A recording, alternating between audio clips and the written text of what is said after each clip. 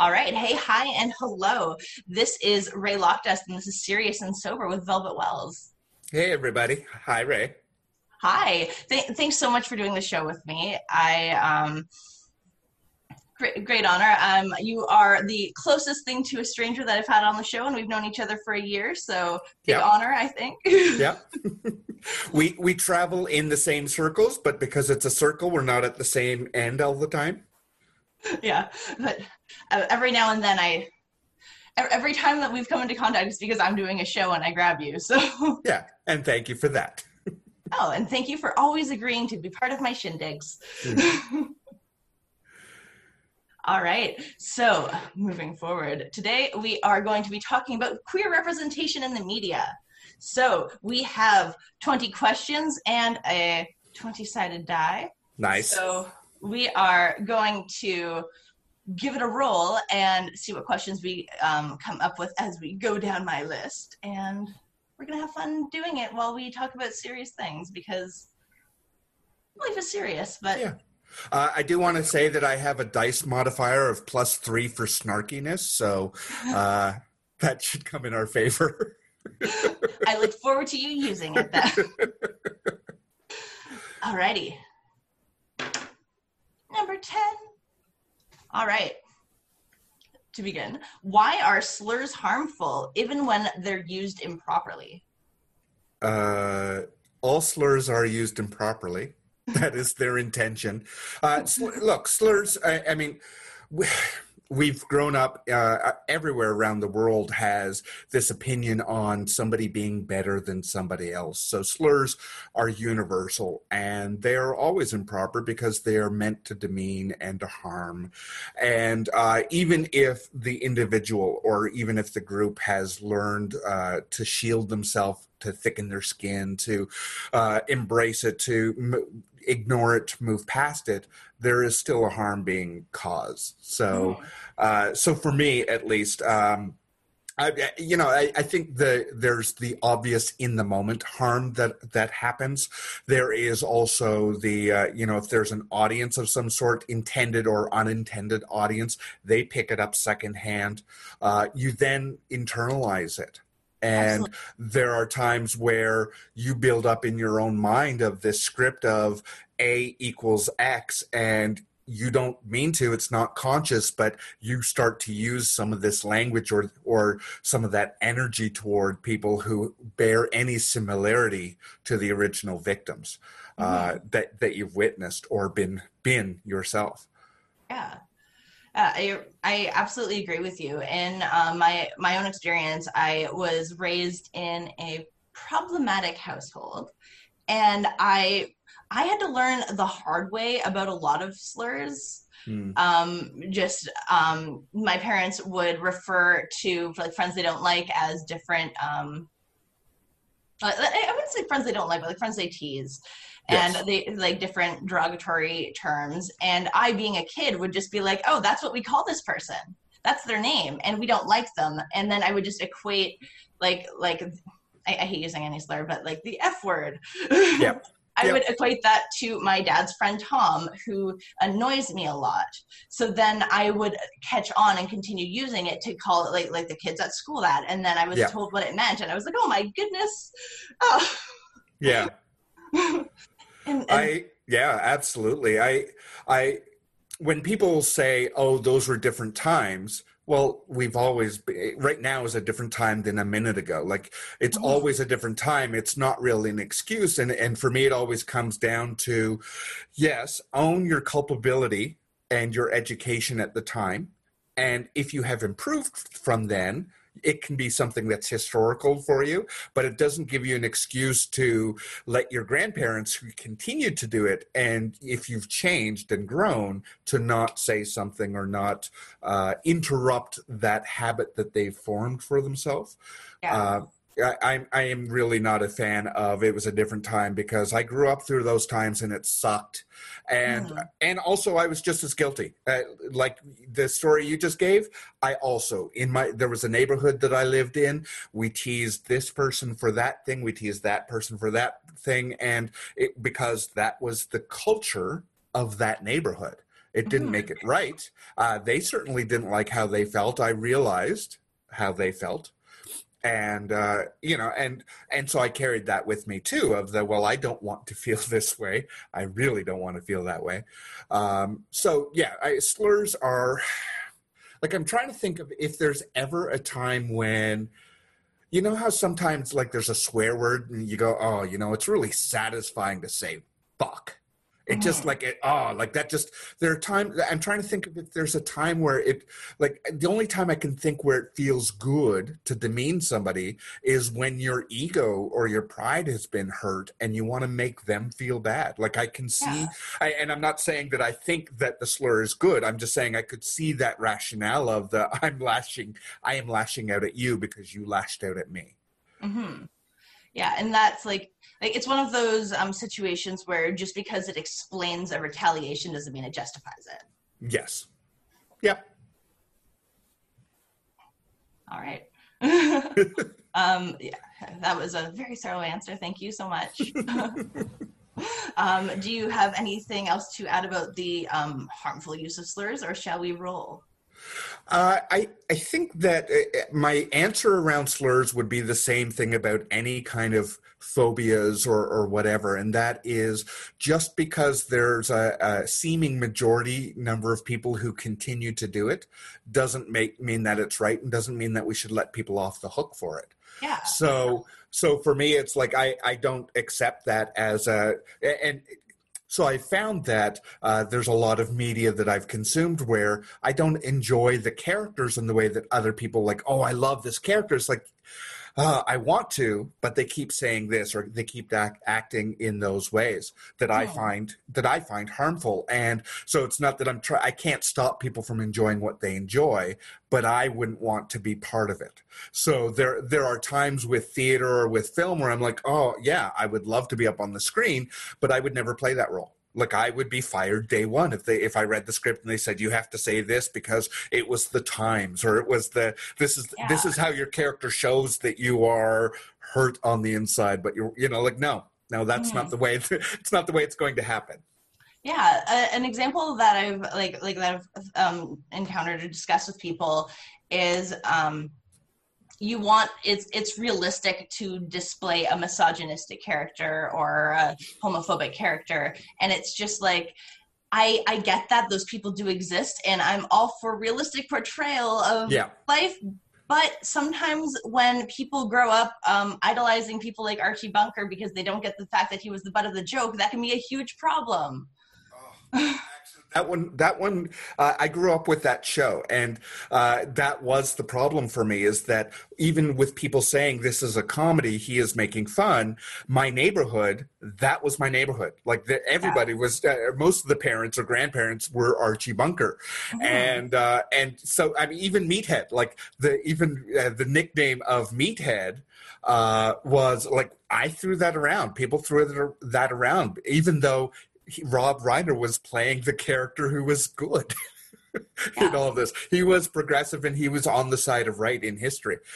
So yeah, absolutely. I remember a friend of mine was putting together a PSA, a public service announcement, and was trying to cast friends and wanted the role was it was around assault or abuse in some way, and had asked if I'd be willing to be part of this. I'm like, I can't. I mean, I get it. I know that the end result of this piece is towards something good, but even the idea of portraying that kind of character is like, that's so far away from where I want to be. Mm-hmm. Yeah, that absolutely makes sense. I have, in my days as a woman, I had to take on some, I had to do a problematic role where I was I was a sexual assaulter, and it was something that is just like, because that it was the point of the video was to show that women can be abusers, and I thought like it was a good message. So for me, I was comfortable doing something like that because it was out of the norm and it showed a different message. And I think that is like the difference in portrayals and like different and the meanings behind those stereotypes that like you're Sure. either following to destroy or getting. Yes. Right. Yeah, I think I hear you. At least I feel like I hear you in that. And I'm not going to say carte blanche. I'm never going to play a character who has multi dimensions to them. And I'm not expecting to play perfect, wonderful people like myself. I recognize I have to stretch a little bit. But yeah, I think where your interest and where you get that sense that this is working toward change as opposed to modeling things we don't want to see anymore. Yeah. Yeah, it's the kind of I've been that involvement in that project is something like it's been like 2.5 years and I'm still not sure about it. So I just like that's why I use it as an example, because it is definitely like a potentially problematic thing that I was a part of, but I Yeah, I've made rent money for a long time, so I understand there are things you do and you go, okay, well, this is, I worked in corporate Canada for a long time, and recognizing that even if they aren't specifically doing something themselves, they are part of a network that supports each other, and not good things happen. And they're on the side of money, not on the side of humans. So we make rent sometimes, and us surviving it is the greater good. Yeah. Sometimes we have to remember that too. Yep. Yeah. I was saying that mostly for me. Yeah. And it was a good lesson for all. Yeah. We're all good. Yeah. All right. Question 2 / whatever I roll. Sure. 16. Why is there such an imbalanced power dynamic in the media in regard to like portrayal of like it's all straight romance? Why do you think that we have kind of accepted heteronormity as the norm? I mean, historically, the Christian / patriarchy / white-bodied supremacy has had the power, and they want to see themselves far more than they care about anybody else seeing themselves. In fact, not showing anybody who is different from the power group is a way of keeping them in their place. Heteronormative relationships really is just one thin slice of what's available out there. So the fact that they've had the power, I mean, it's the power of the money that they've used, both the morality of, in terms of the church, the lens through the church, even in America, where the church hasn't had direct power in the same way as it has historically in Europe. It is still a powerful force, and it is, they generate a lot of revenue. So even if they're not saying directly to the networks, this is the way it has to be, they're telling their parishioners, this is how you should be looking at things. And those people are going out and demanding that they see themselves represented. I'm not part of network television. I don't know who's pushing all of the levers in the background, but today I was on Twitter and I saw a tweet talking about the Igbo tribe and how before Christians came into that part of Africa, they had part of their relationship arrangement was they could have a paramour and the partner would know about it, and it was fine. It was fine until the Christians came in and went, "Thou shalt not." And in this tweet, it was talking about this translation of the no more having fun with this relationship, and then the biblical change of that thing. So it's not like monogamous straight relationships were all the rage throughout history forever and ever, and nobody ever tried anything else. It was that the people who were making it had a very narrow lens for what all of these things meant, Yeah. or could mean. Mm-hmm. And I want to add just a bit of the history and reasoning behind America being such a big powerhouse in the media. And a lot of that, just because like it's interesting and it's just like kind of a screw those guys kind of thing. Basically, it's a combination of the effects of Thomas Edison being Thomas Edison and World War II. So what happened was, at the rise of the film industry, Thomas Edison got his hands on a lot of different patents for a lot of different like film, not only methods but just the tools themselves. So it just made it almost impossible, or at least extremely expensive, for other people all over the world to make film in the same quality. So that's kind of why Hollywood was able to have that power dynamic and like that big rise. And at the same time, as you have the European film industry trying to grow and match with America, you have the 30s and then inevitably the 40s. And it just kind of, we'll say, distracted Europe from the film industry because they had different things going on. And while all of the action was in like Europe and overseas, you have America who's just back home telling their story about how they're doing everything. And as history and it's yeah, that's their story. Yeah. Like, well, we know someone who knows someone who was there, so I was basically there. Yeah. That and Edison, I like how you say Thomas Edison got his hands on patents, which is a very, very polite way of saying how he actually did it, which was very racist and not at all gentlemanly. Yeah. Not a good dude. Not at all. No. That's history. And he was allowed. He was in a position of power, and and that whole idea of being rich and powerful being the American way. There's a lot of forgiveness, or there was a lot of forgiveness, which we now. It's still happening. But there are a lot more eyeballs, a lot more dissenting eyeballs saying that's not cool. Yeah, definitely is. Like, social media has had such a great impact on so many different kinds of movements like that, and just bringing awareness, because it's just like how people can, send a tweet like, oh, Ellen's secretly mean. Or not secretly mean. Yeah, I absolutely agree. Like social media has democratized it in a way, which is why so many corporations have tried to own it and tried to shape it and shut it down, and because they don't like the fact that their message isn't being believed as much or as readily as it used to. Exactly. Yeah.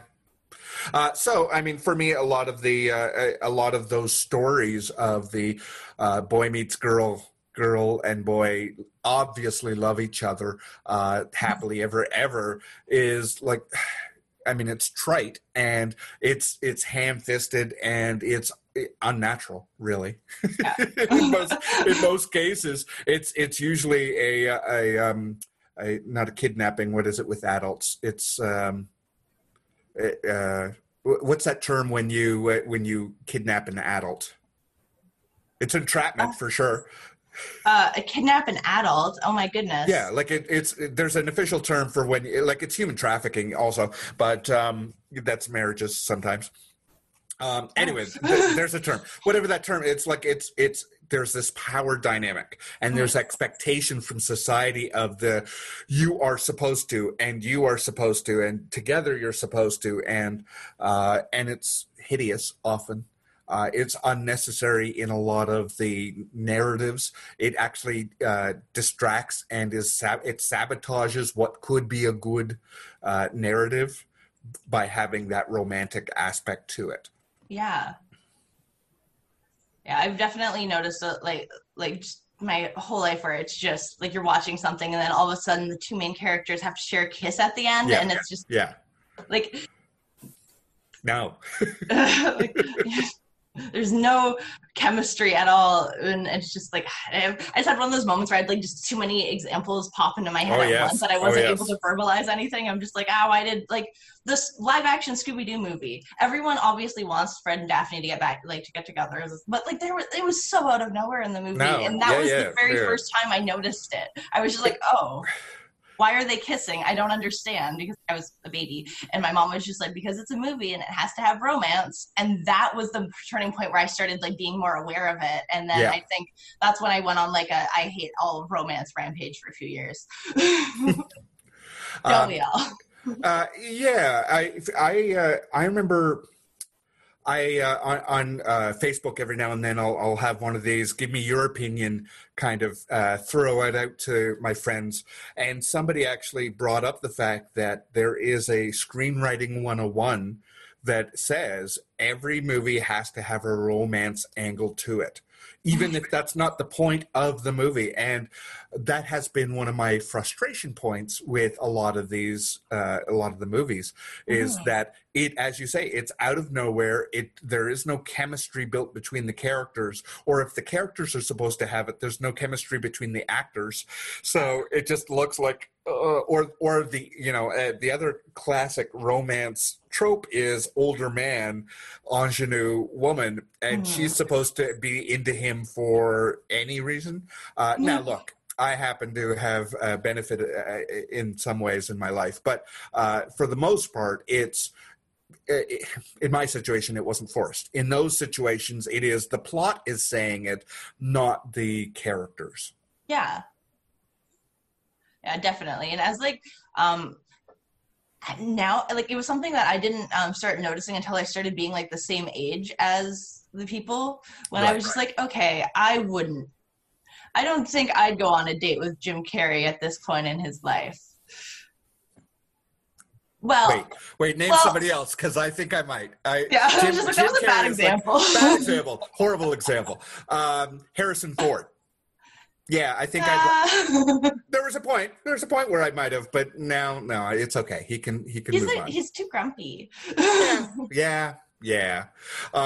So Star Wars was one of the examples for me. The latest Star Wars, where they had Rey and whiny Kenobi.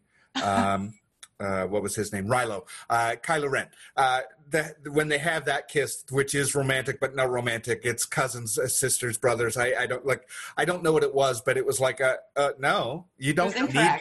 That's not what this is about. Yes, you could have affection for each other because of the Force, whatever that is, but it doesn't have to be make-out time. Just no. Yeah. It was one of those moments where for me, like it seemed like they were building up a really good power, like connection, and kissing brought it down and ruined it and just took away that tension that they had built.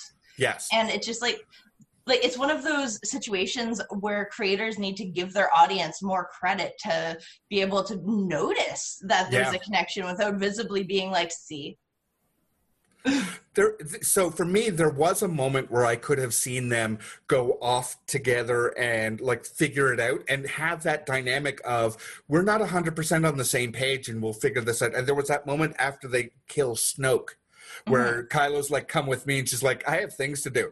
And if the writers had written it in a way that, okay, we'll figure it out on the way, like, we'll do your thing and then we can do my thing, maybe we won't, like that could be what that romantic tension is. Like, we just never get to Kylo's thing because it's dorky, and like, leave it for, like, she has much better planning strategy than he does. So I would have watched that movie. I would have watched them figure out what this means between them when it's no longer forced by a third party, especially a creepy old dude. Like, he literally made this happen. So I would have been okay with that narrative. And if that had turned to have some rom-com elements to it, that would have been okay. That would not have been forced, honestly. It would, as much as it's about the Force. I just keep hearing the pun in my head. So that, to me, that was okay. But because they decided not to write that movie, they made choices. To have that moment at the very end was like, no, But you totally missed that moment. Like Yeah. that's gone. Mhm. And there was even a moment with John Boyega's character. I mean, they watered down his character so much I forget his name. Finn. Finn. Like, it was very clear that that was not going to be a romantic relationship. Mhm. And I was okay with that. To me, that was like, oh, good. You've learned this lesson of stop trying to make the protagonists into lovers. Great. Mhm. Let's see them be best friends. I'm on board, 100%. They hook up some night because they're feeling good. Perfect, fine. But they don't have to. That's okay. Yeah. So yeah, that's one example, as you say, of many. There are so many that it was never a necessity, except a producer or a director said this is going to happen. Yeah.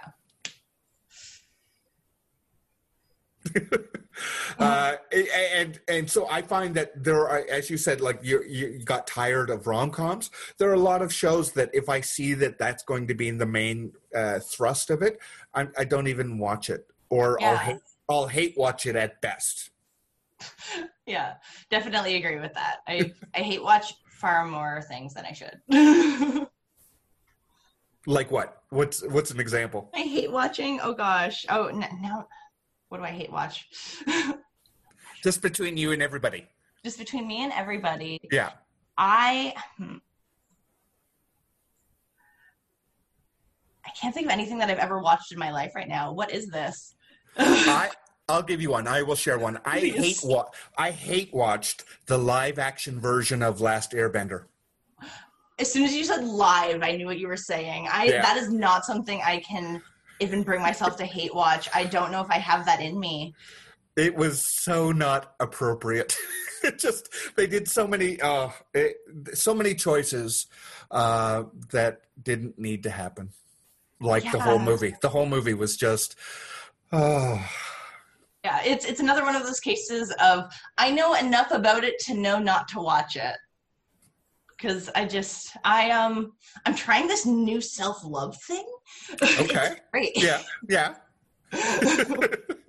So I watch it. My partner and I watch a lot of things together. There are things that we watch separately, but there are also times when they will say, I don't want to watch that, go ahead. Or I'll say, I don't want to watch that, go ahead. So this one night, I was trying to find something that I couldn't remember the entire list. I was trying to find something that I knew was on neither of our want to watch list. And that was it. That was the only one that when I scrolled through, I'm like, okay, oh, here we go. Yeah, it's I guess that's a good reason. I had someone I met on Tinder. I was talking to her, and it was my roommates were rewatching the series, and I just like mentioned that as like conversation, and she mentioned catching the movie on a plane and loving it, and I knew it wasn't gonna work out. Yeah, no, I like when people self-select out of your life. Yeah. I just like it was just like it was one of those things where like we were getting along so well, and then as soon as she said that, I was just like any connection to you as a person is gone, and I'm like, yeah. I don't know if I'm sorry. Yeah, and that's okay. It's like that you were practicing self-love. Good for you. Exactly. These new standards I have are shiny, and I love them. All right. Shall we continue? Unless you want to share a hated thing that you watched. Oh, yeah. Okay, so I hate watch like competition reality TV because I don't. It's like an example is it's a makeup one. Face Off. No, not Face Off. The other one, the body paint one. That's on Netflix. Skin Wars. Skin Wars. Yes. So yeah. I hate watched that one. Like I don't have the capacity for reality TV. Because it's just like I just want to watch people make art, and I'm into that. So I would watch it and just like wait for the drama to subside, and just be like, oh no, this guy's being rude to this other person for her technique because he doesn't think that it's a good technique. I agree with her technique, so I just feel stupid or like right. Yeah. It's just it was just stuff like that. So oh gosh, I guess I don't hate. I guess I don't hate watch things as much as I thought when I said that. Now that I'm thinking about it, just So I reality watched TV Skin catches my. Wars. Yeah. Now we're going to have a little bit of an internet fight because I watched Skin Wars and I enjoyed it, Okay. but I was actually similar reasons why I was skipping through part of it is what you just mentioned. Is I recognize how much of that drama is manufactured and how Yeah. much it doesn't matter to getting to see the art at the end of it. So there came a point in it where I just started to fast forward.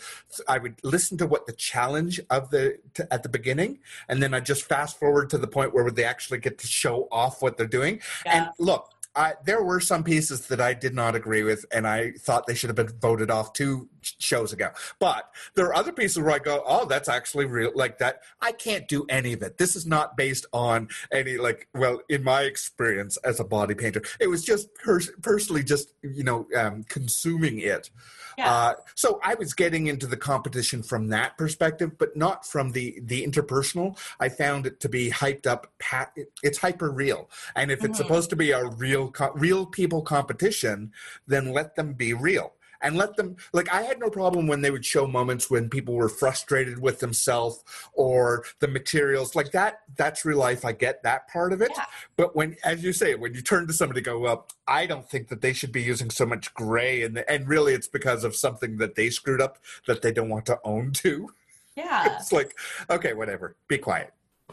Yeah, for that I find it like almost exhausting, which is probably why like I've never entered into any makeup competitions just Mm. because like well, I have anxiety. Yeah. So I think I Yeah. watch it and I like and because like I'm just like such an empath that I put myself in that situation and I'm just like I would oh gosh that man would have made me cry in this moment.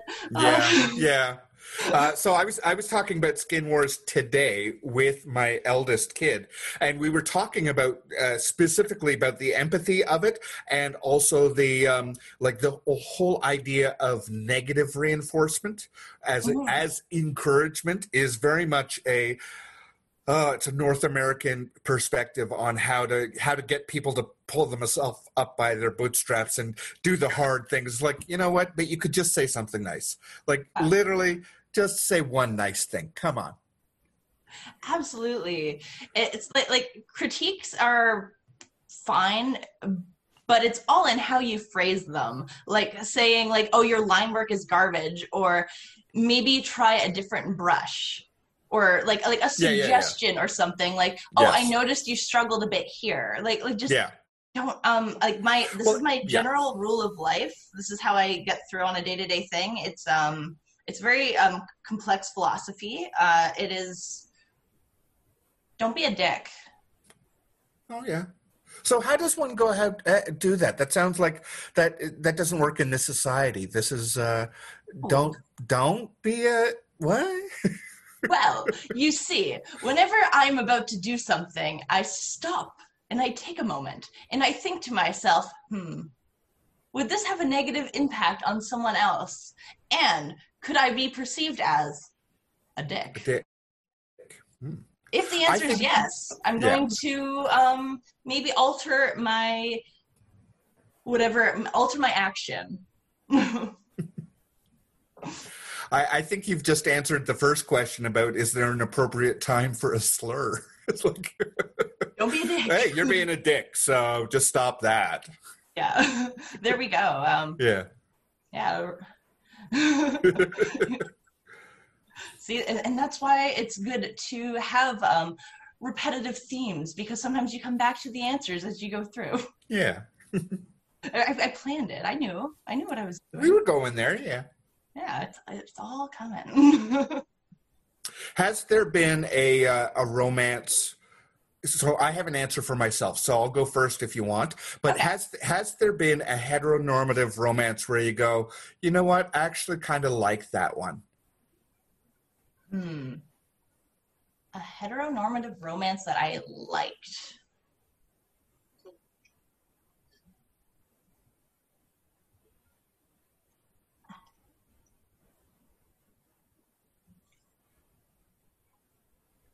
Oh, You this is can harder than I expected it to be. you can say no. I mean, it's not the norm. It's not like, there's lots of people out there doing that thing. But I just like there are some characters where like they have an okay relationship. I guess I'm trying to think of like something like more mainstream. Like when I think of How I Met Your Mother, the two oh gosh, I literally know Jason Segel and Willow from okay. I'm just like what are their characters' names? But I know that they are I just always see things on like online floating around about how like they're Yeah, a yeah. good Yeah. supportive couple. So Mm, even though it's not a show I'm not that familiar with, they're still my example. nice. I had a couple. The first one that came to my mind was the Munsters. The Munsters, the black and white and it's an old show, but Mhm. the way that the father and the mother, seemingly hetero coded, um, the way that they engage with each other, and because they're very different. They're, she's a vampire species, he's a whatever species he is, a werewolf, I think it is, if you go into enough seasons. Like, they're very different, but they're very much in love with each other, and they're very much on the same side, and they're like they are, to me, the epitome of us versus them. Mhm. Unlike Princess Bride, where there is an attraction between the two of them, and there's classism that gets in the way, but there is this interest in each other, and it's only at the I that is a childhood movie for me, so it's like, oh, I still have rose-colored glasses about that relationship, even though there's some toxicity to it, Yeah. because the whole thing is toxic, and it turns out that he's the better guy than the person that she's being forced to care for. So I still count that one, even though there's a whole lot of purposeful miscommunication and selfish desire in it. So those are the two spectrums of the okay, yeah, like the loving. Oh yeah, I can handle that model, and this other one where they are equals Yeah. when it really comes down to it, and they end up treating each other like equals. So that's what I like about the Princess Bride version of it. Mhm. And I will say about that not Friends, How I Met Your Mother. So that's a show that I have so many problems with. That I agree with you, but it's a begrudging I agree with you, because I dislike the show. So it's like, oh Yeah. yeah, you're right. They are lovey dovey, and they're on each other's side, and they're okay. They're awesome. Yeah, it's like I've watched like random episodes of the show because I had an ex that was really into it and would just like it was like her comfort show. Yeah. So I would catch episodes every now and then, but I was not a fan of it because oh good golly, it's I don't It's think it likes women. no, no, no. It's not a show for you or I or anybody who likes women. Yeah. Yeah. So let's move. I mean, speak of hate watching. That's one that I definitely hate watched. I didn't watch every single episode, but I've seen far more than I ever need to see again. Yeah. That's fair. So what, I suppose I hate watched that too then because I would watch it with my girlfriend and I would hate it. yeah, definitely counts. I hope she's watching and she knows. Spoiler alert. All right, rolling along. Yeah. Oh.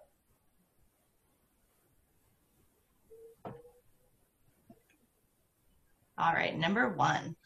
Sorry, I accidentally closed the whole thing, which is what just happened. But anyway, many people, we're good, we're organized. Many people learn about different family and life dynamics through media. Do production and ad companies have a moral or ethical obligation to the public?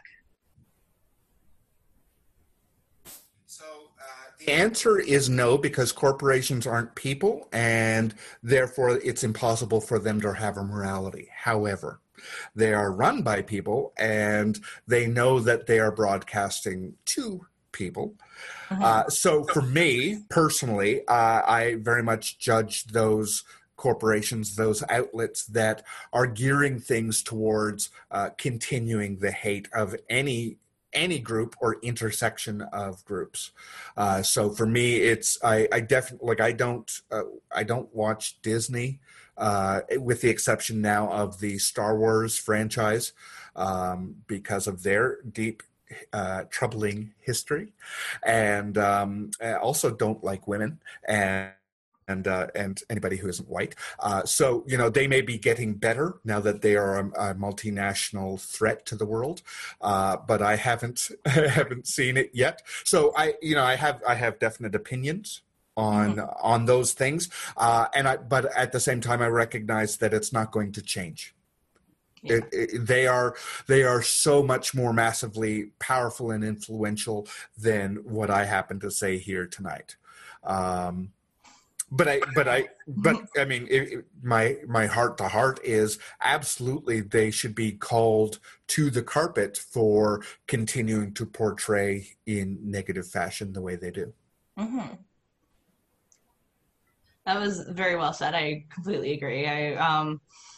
It's like, it's in a perfect world, they could be held accountable for the messages that they are like sending out and the negative impact that is undeniably being had. Yeah. But well, by who? By me. Right. Well, good. Thank you for standing up, and now we'll throw money at the situation, and you know what I mean. Like it's. Yeah. I think.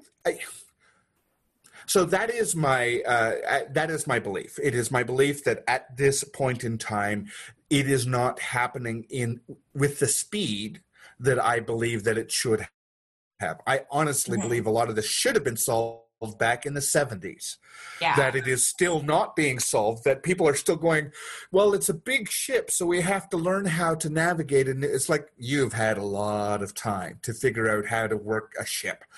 So I am impatient for these changes. Yeah. However, we do see how protests, how revolutions do impact a change with time. Right? It does take time to win a populace over to a new perspective. So there are individuals within any corporation, as it could be the worst corporation in the world. There are good people there who are trying to make the change from the inside. What I have learned, I used to be one of those people, or I thought I was one of those people. What I have learned is that the whole changing something from the inside, you have to be the right person. And that right person isn't based on your own opinion. It is you have the right look, you have the right influence, you speak to the right people, and that combination changes depending on the corporation. But so I do believe, even in Disney, that there are those people who are they are fighting inch by inch or centimeter by centimeter for those changes, and it would be unfair to overlook their efforts. Yeah. Yeah. I mean, Brandy's Cinderella should still be on Disney. I mean, that's until we get that. I'm not voting for them for anything, but I think that if we are talking about not being a dick, then I think that it is fair to recognize there are good people in place trying to do that work, and it's just probably not going to happen in our lifetime, but it would not happen at all without their presence. Yeah, definitely. I was having a conversation with my oh gosh, he's like 16 or 17. He's my cousin. And we were... Does that change based on his age? Is that what happened there? Is it... Yeah, as soon as they hit 17, I just cut them off. Yeah. You're not cute anymore. Go away. Him and I were having a discussion about it started with the conversation of police brutality and how it's not going to be an immediate change, how it's going to be a change that, if we're lucky, our grandchildren will see. And like, and I have hope for that. I have Yeah. hope that like the seeds are being planted, but like I wish I knew plants well enough to use one that grows slowly for a metaphor. It's a tree, it's a redwood. Yeah. Yeah. Acorn, oak. I don't know. Yeah, Yeah. One of I'm those. in Oakville. I spread oaks there. Yeah. Yeah. Ah. But yeah, it was like a good but also just like really sad conversation of just like this acceptance of, well, we still have an obligation to be good people, even if it's not going to completely change the world immediately. It is still going to at least sometimes when the ball is rolling, you just place the guards in to steer it. You don't actually get to land. Yeah. On Twitter, I follow different audiences, and one of them is the activists group, and they'd posted a couple of times of, we have to acknowledge the win that we've already encountered, and that is there has been a change in how the populace feels about the police. Yeah. Even a year ago, because none of the brutality started this year.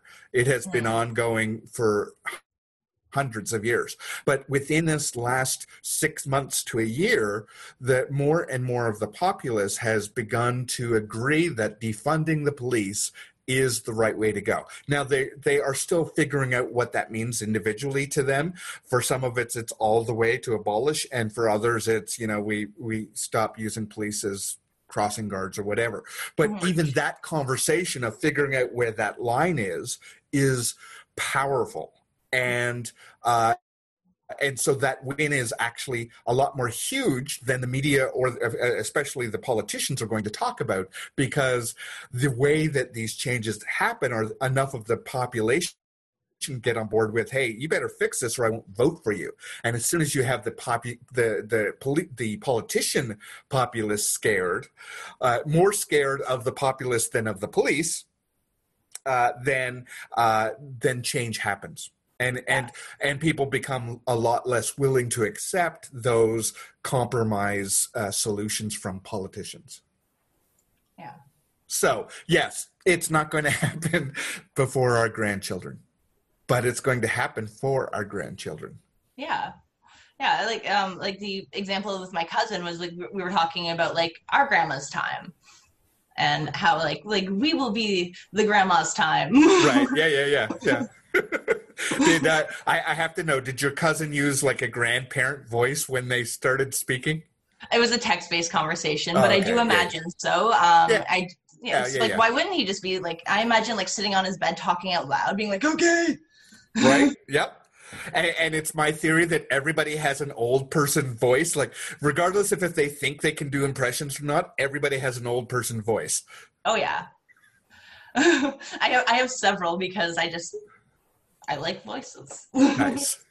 Yeah. I don't know if any of them are good, but they exist, and that's what matters. Then they are good. Yep. That makes them good. Yeah. They're my best. Do you want to keep talking about this one, or you want to move on? Oh gosh, I think we should move on just for the sake of time. But oh gosh, this is something I could just talk about forever. Yeah. All right, number 13.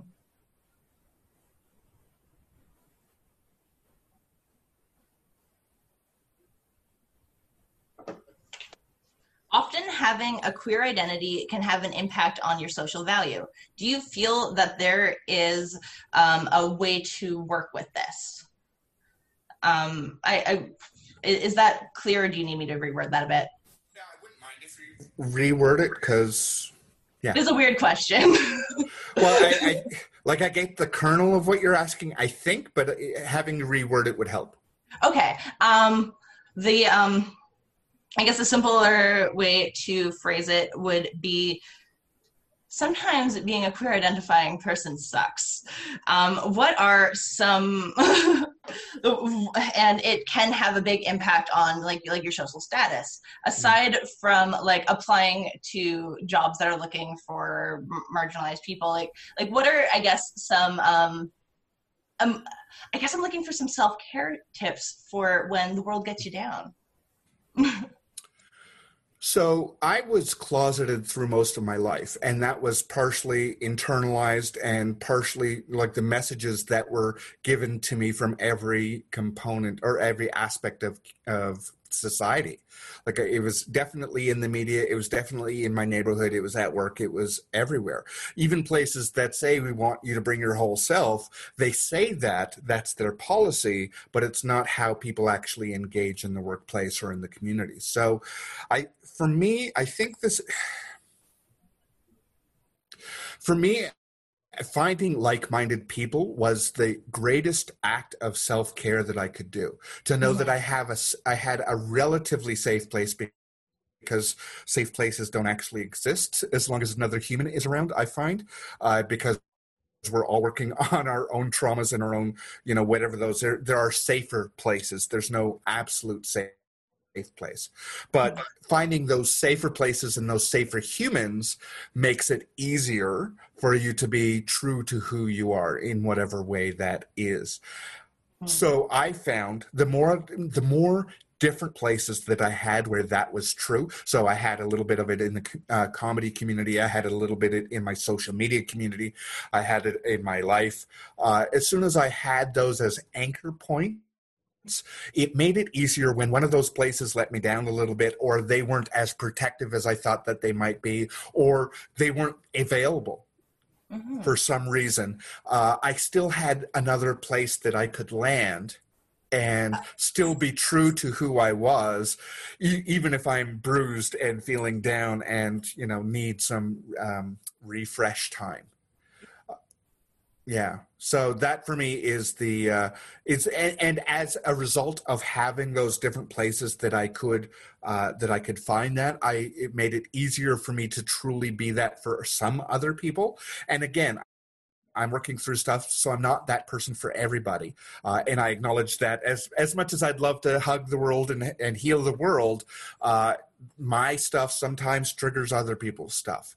So I think letting myself off the hook about that too is that sometimes I'm not the safe harbor that I would like to be. But knowing that we can all, by centimeters and inches, offer that for each other when we can. And being the other part of it is being open to accept it. When somebody says, here, you can land here, actually being able to accept that offer from them and not letting all of the wounds from society keep the wall between us. Yeah, absolutely.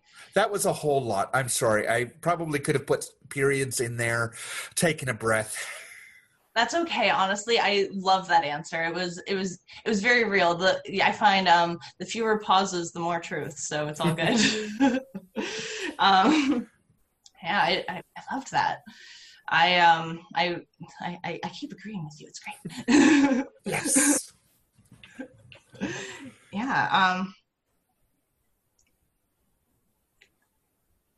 I definitely have things to say. Sorry, I'm reading the questions off my phone, and I just got like 4 notifications. And even though I'm not reading them, the fact that they were there totally threw my mindset off. And yeah.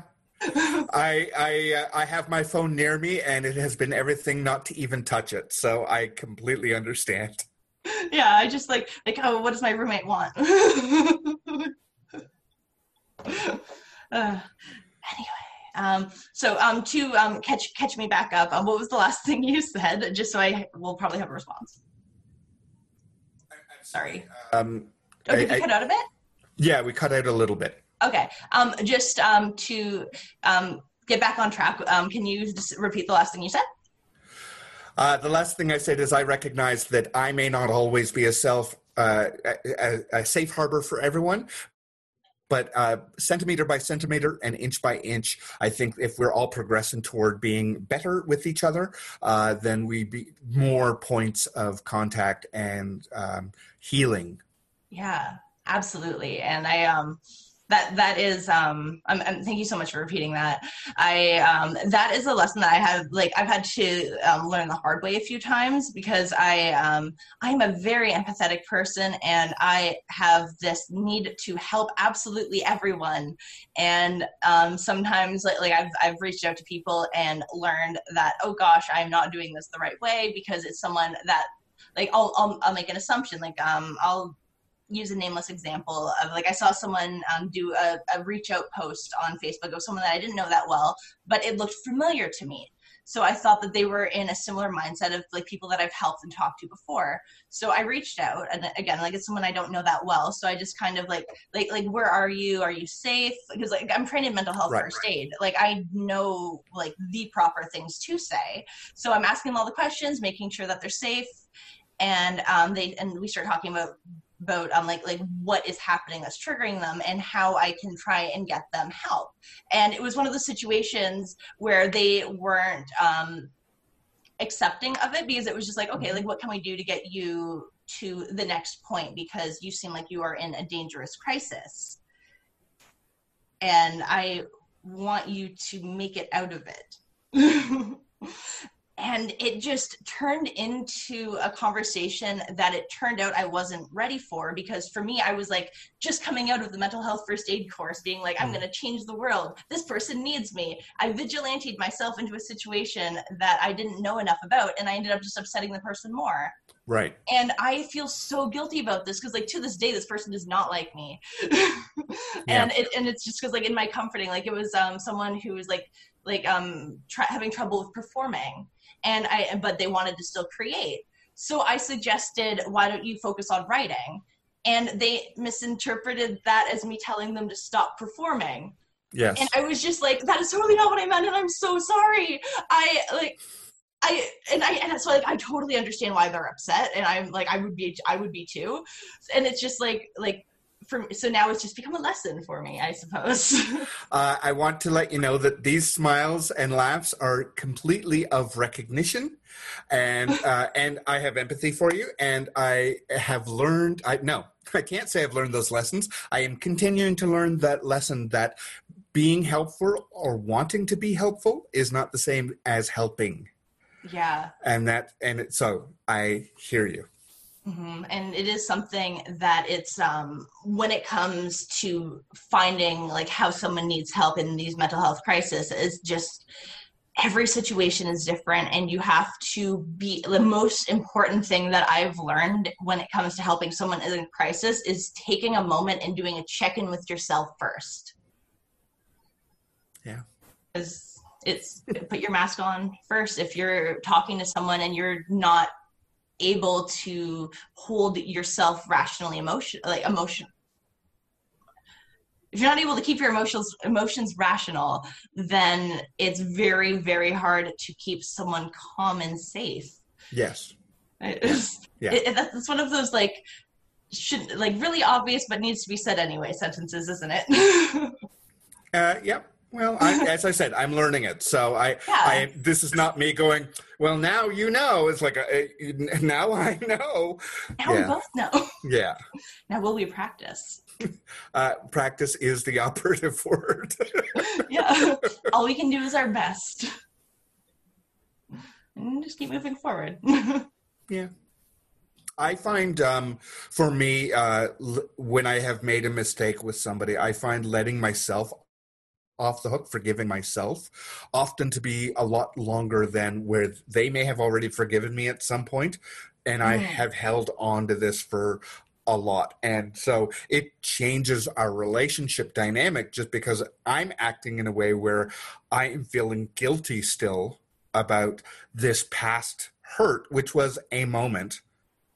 And I'm not trying to minimize any of it, but I recognize I've held on past the time, and I've not done that check-in for myself.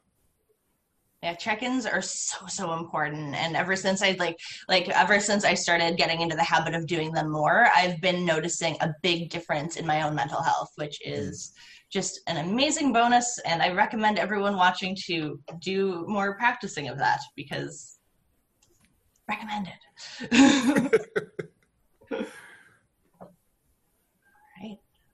Right.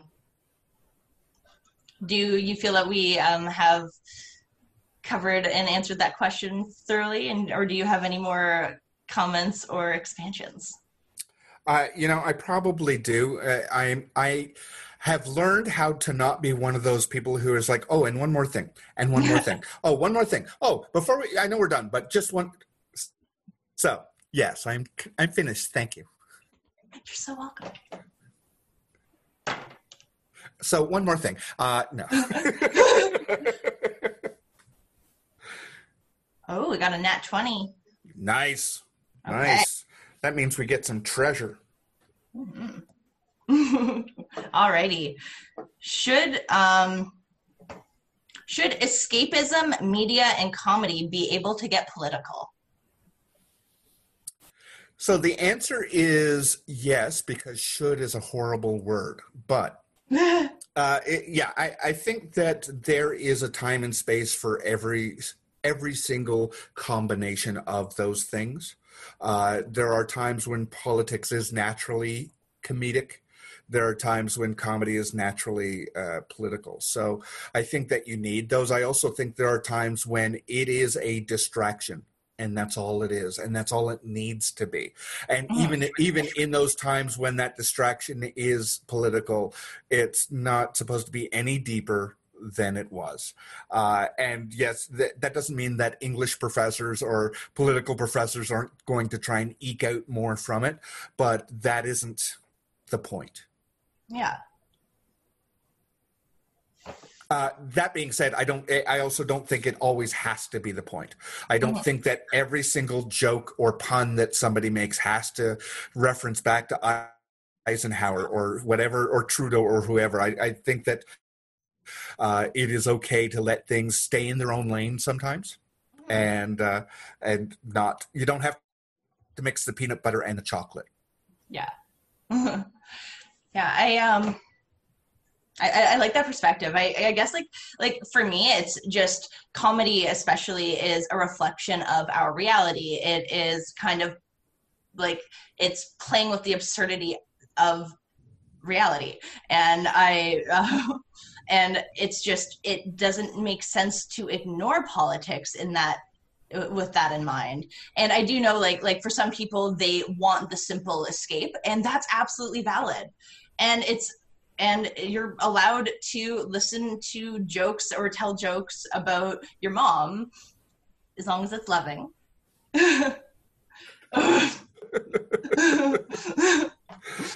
But as much as like you're able to make jokes about Mr. Trudeau, but not his mom. Right. Yeah. And I mean, I would say that obviously people who are better at a craft are going to find ways to interweave each of those at various times, and sometimes enmeshed together. Sometimes you have a wave of comedy and then political statement and then more comedy, or just storytelling or whatever. Like, they're going to find ways to keep it interesting so that it's not somebody, you're not the preacher at the pulpit saying thou shalt, any aspect of it. There are some people who like that and that's their thing, and that's fine. Because just like I don't believe that you have to with any of this, there are people who demand it. That's what they want. That is the way that they take in their entertainment. They take in their comedy because it's political. They take in their comedy because it's absurd. Like that's what they demand from their performers. And it's a matter of whether you as a performer want to cater to them or frustrate them. And now that's your entertainment.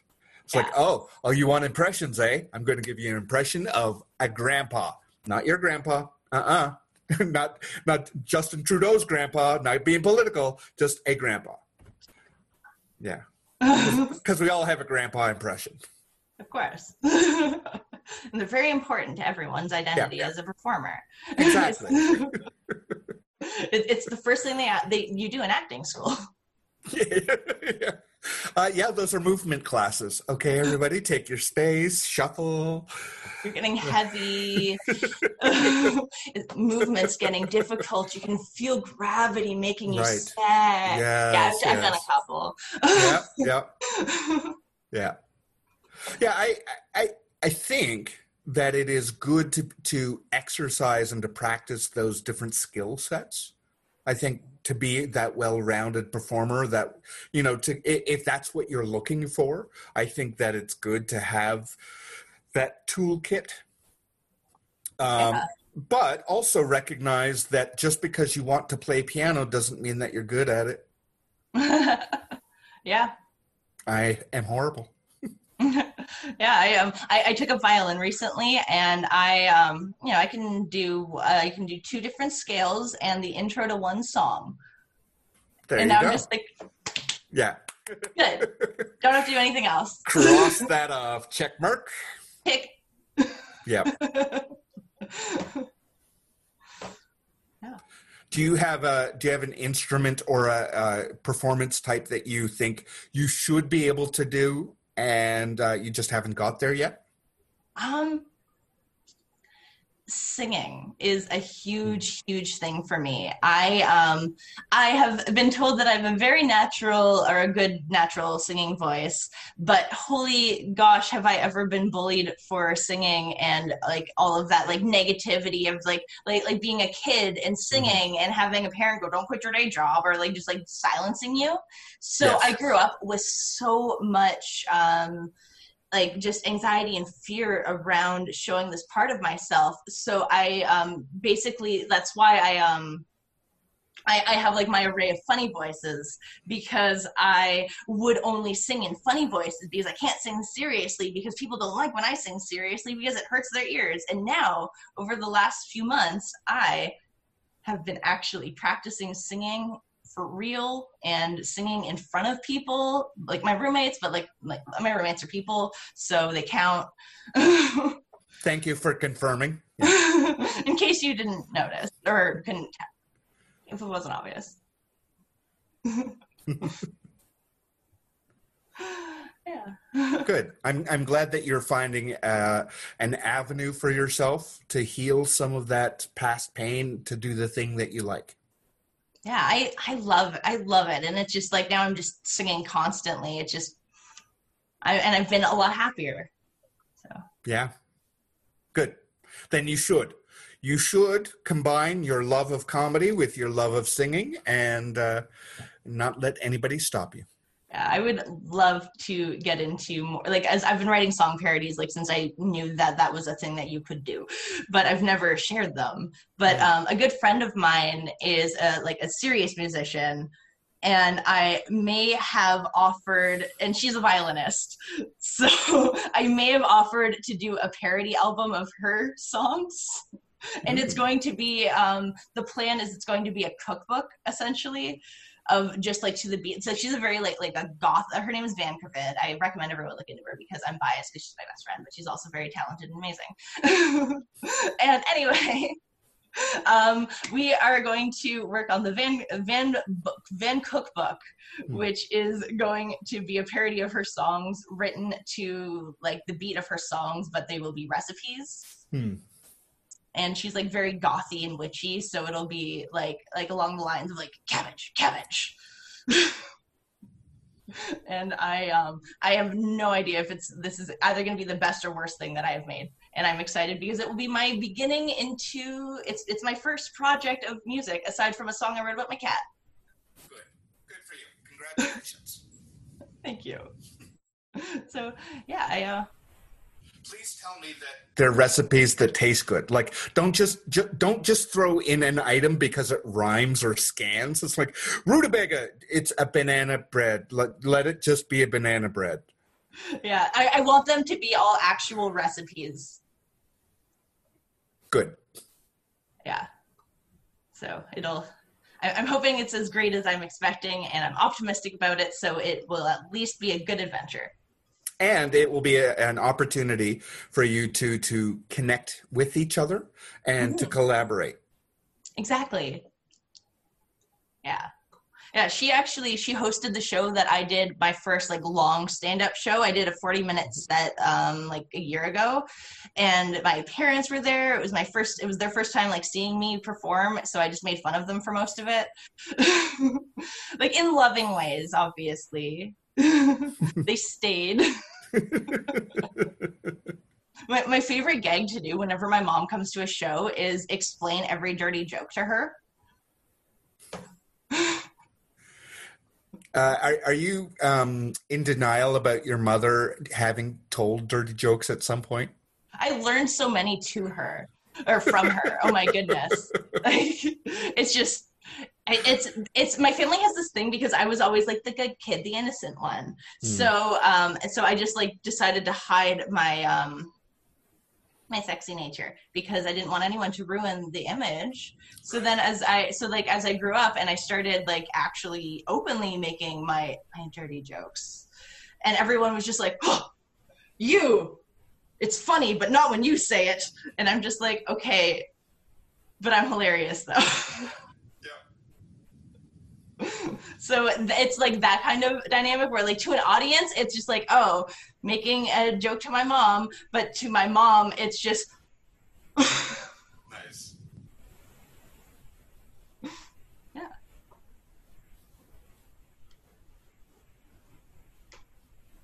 Ooh. All right. Do we have anything else to say on the political viewpoint of performance? I think the only other part of it for me would be that you're allowed to give yourself permission to switch things up, even if it's expected of everybody, even if you expect it of yourself. It's okay to take that risk and do a different, perform in a different way. Like you're saying with you and your family, like that's totally cool.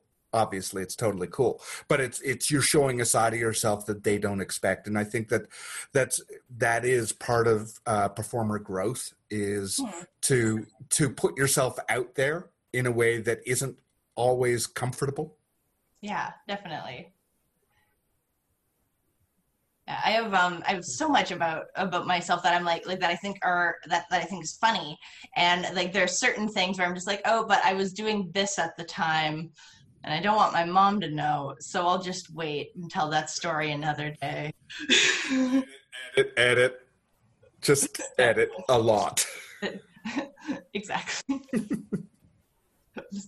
Mom, plug your ears. And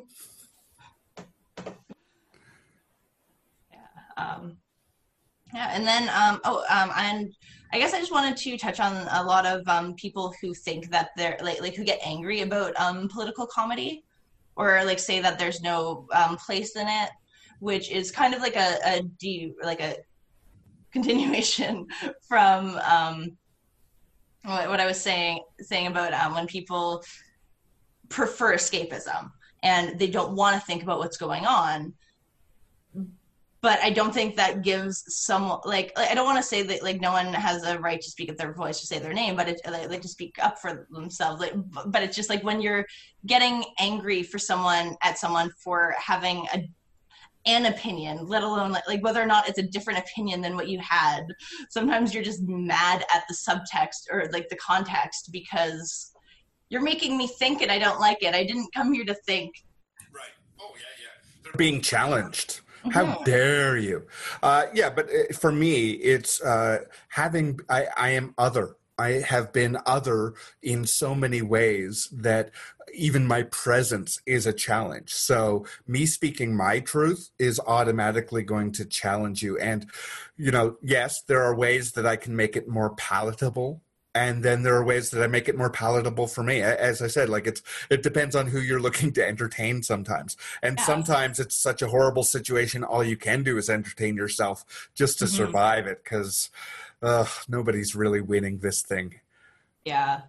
We've all, like I've had shows in like I did a show in Ajax a few months ago, and it was just like I'd never been to Ajax before, so it was that was itself was an adventure, my first tour. Anyway, I went to the show, and It was just like a lot of people who didn't seem to like that there was a comedy show going on that night. So there was just like a drunk man shouting at the host, like saying horrible things, and thankfully left before my set. Like literally, like as they were introducing me, went ha and walked out. And I think it might have been a gender thing because I was, the token female. Jokes on them. And then like there was like this girl who was like loudly talking throughout the whole thing because so I made a comment like one of the drunk guy was making like racist jokes, so I said like oh, don't worry, the most racist thing about me is my parents. And that's my naughty joke, I guess. It's true.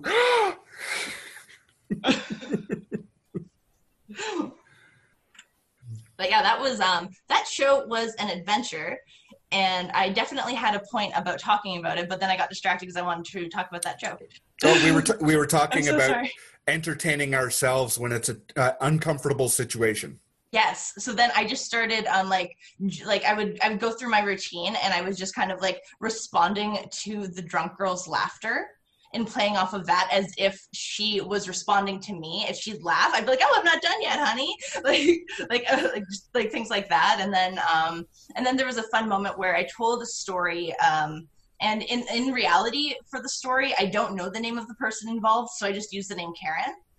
And there was actually a girl named Karen in the audience who was just like, then she got into it, and so then it just became this like fun banter about being a Karen.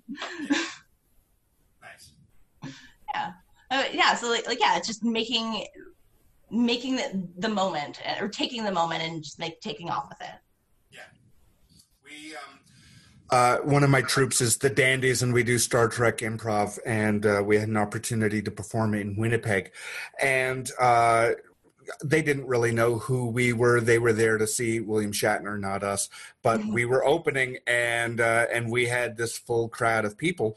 And you get suggestions for to begin things from time to time. So we got the suggestion of Donald Trump, which is kind of my worst nightmare, but it's a sold out crowd, and they're all piling on. Yeah, this is a great suggestion as far as they're concerned.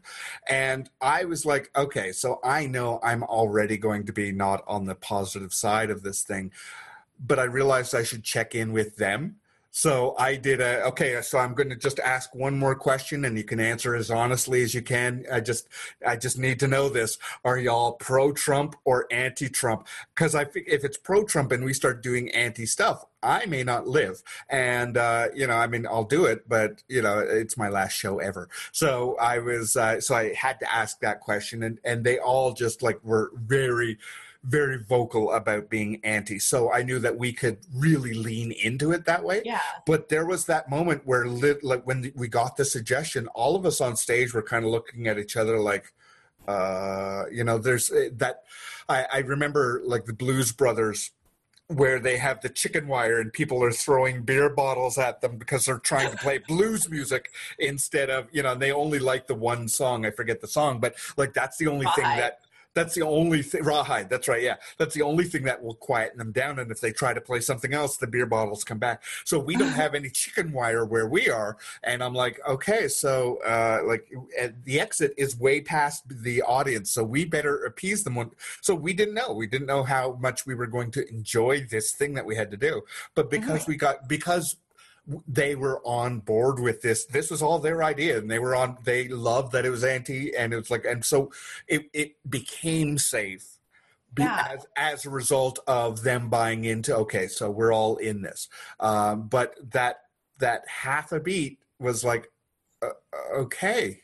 I have never had to play a pro-Trump rally. I don't know if I'm going to be comfortable. How professional do I end up being, or how do I how quiet do I have to be safe? Yeah.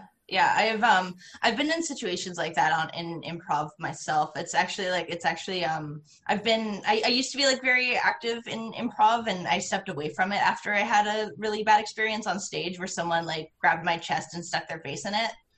And I went, that was inappropriate. And I felt uncomfortable. That was a personal line for me. And the person who was in charge of the group said, I think that you're making a really big deal out of this and you're really ruining the fun for everyone else. I am sorry both that it happened and that was the response. Yeah. Because that's not cool. No. And it was just that whole group had a lot of issues. Like the reason I started thinking about it was someone did, I don't remember what the suggestion was, but immediately jumped into a Nazi rally. And it was just like two people walked out and we got kicked out of the venue. Like we weren't allowed to perform there anymore. Because also in that show, they did a lot of like really bad accents and stuff. And then it was the following show that the story I just told happened. So I was just like, I'm not that upset that I'm missing out on this opportunity. And I just like, I'm good. Yeah, a lot of people abuse yes and that is not just here in Toronto. It's all around the world. There's a lot of people who take that as, I'm sorry. Oh, thank you. It's a thing that happened, and it is it's the reason that I've been getting into stand-up. So it brought me on a different path. And even though it's and I do, I'll probably get back into improv one day. It's been a few years. So, it's still something that has such a huge impact on my life. Like improv is everywhere. And yeah. I love it. I'm very open with when I first started taking improv classes, I was very depressed. And I was just not in a good place. And I was trying to reconnect with where I was when I was in high school, and I was less sad, and I was part of the theater program. So I took the first thing that came up when I typed in acting class Toronto. So I studied Improv 101 at the Impatient Theater, and I was so shy. I only participated in things that were mandatory, where it was okay, everyone's going to get a chance to do this. I never volunteered. I didn't speak to anyone. And I loved it so much. Afterwards, someone who I'm still friends with him on Facebook. He messaged me just being everything that you ever did, I loved. Please take the next class. This huge message about how wonderful I was. And I just I had never received a compliment about my acting before. Because I just didn't grow up in that supportive of an environment. The closest before that was I had my drama teacher in grade 9 said, you should take grade 10 drama. And so receiving this message complimenting my improv ability that I didn't even know I had set me on this path of just maybe I can do something. Maybe I'm not who I what I thought. Then I started being able to open up, and it completely just I love improv so much. So that is another. I'm going to apologize again. Because the fact that you'd had this happen, you were assaulted, and it was not disciplined, has kept you away from something that you love so much. That is the shame, and that you're being punished for it happening to you, as opposed to the person who did it. Yeah. On your time, obviously, I do hope that you find a way in a group that allows you back to it, because I also feel great joy improvising. And I had my own hurt around it, and I had to heal some of that and wait for some of those people to leave for my own stuff. So I know what it's like to live without that thing that you love. Mm-hmm. Thank you. I had an emotion. That's good. So, in this particular thing, I hope that I am a safe enough harbor for it. Thank you for sharing. I'm sorry that it's a crummy thing. I will tell you that I knew of you even though we hadn't met yet, I knew of you. Somebody had actually said, oh, they used to do improv with Impatient. So that's as much as I knew of you. I didn't know about that situation. So I knew a little bit of your history before we did that stand-up show at your place. But that was it. Okay. So to hear why you were no longer with, and the fact that this person didn't disclose that, I don't know if it's because they weren't there at the time or that for them it wasn't the big deal that it is. So the instance happened with in Aurelia Improv, which is, so it was not through the Impatient Theater. Oh, okay. Yeah. The Impatient Theater actually, it closed down like a month after I moved out of Toronto. So like, I guess I was holding it together. Good for you. Congratulations. Yeah. I feel kind of guilty.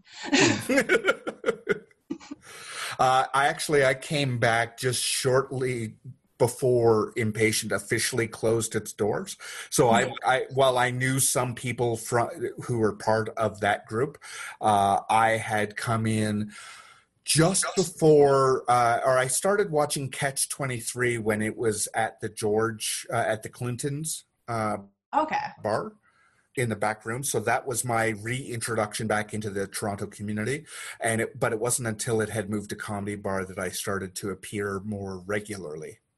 Oh, okay. So there's a little bit of crossover in our timelines, but it's the Circles. same circle. Same circle, yeah. Interesting. Yeah. That was a very good discussion, and I'm glad we had that. And I do feel safe talking to you about that too. So thank you for being that person. Shall we continue? Yeah, let's do it. All right. I do have a question, and this is not out of any regard, except for I'm just curious about how many more questions do we get to do? Or are we doing all 20? Usually I do like to do all 20, but if cool. You are... Nope, that answers it. Yep.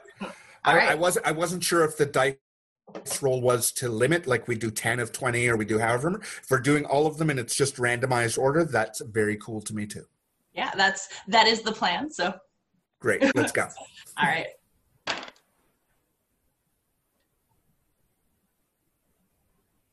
Nine. All right. Can you recall the first time a queer portrayal made you uncomfortable?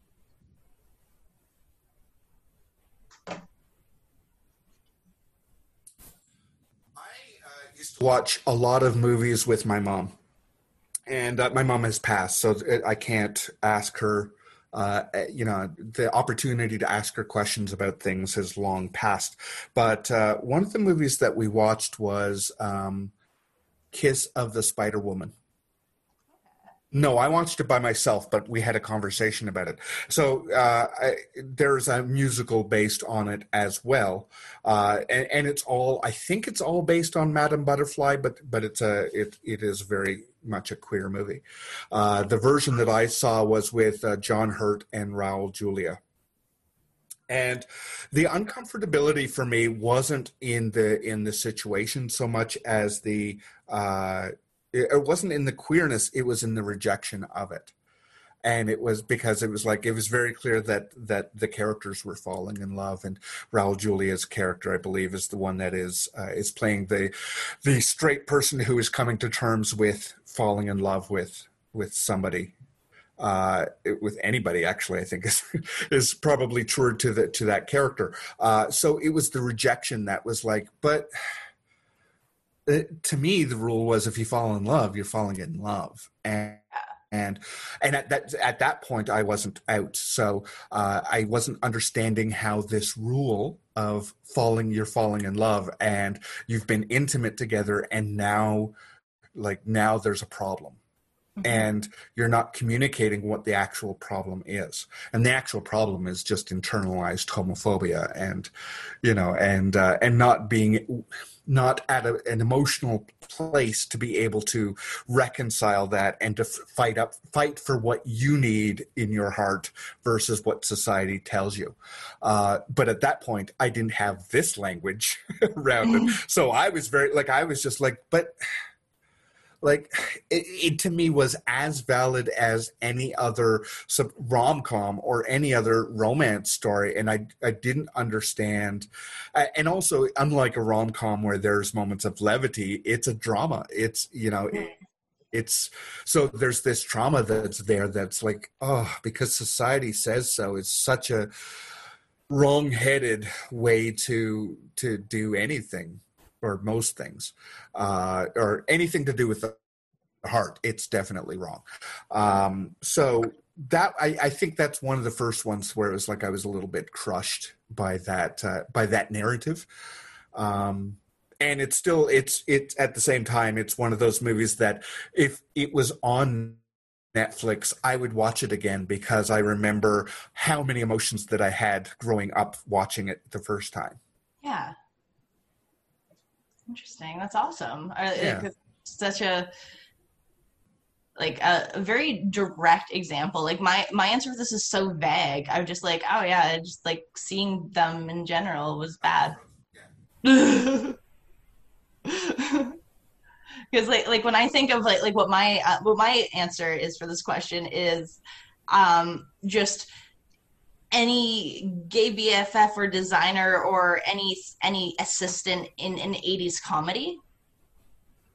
Like I can't think of like what one would have been like my first but there are many.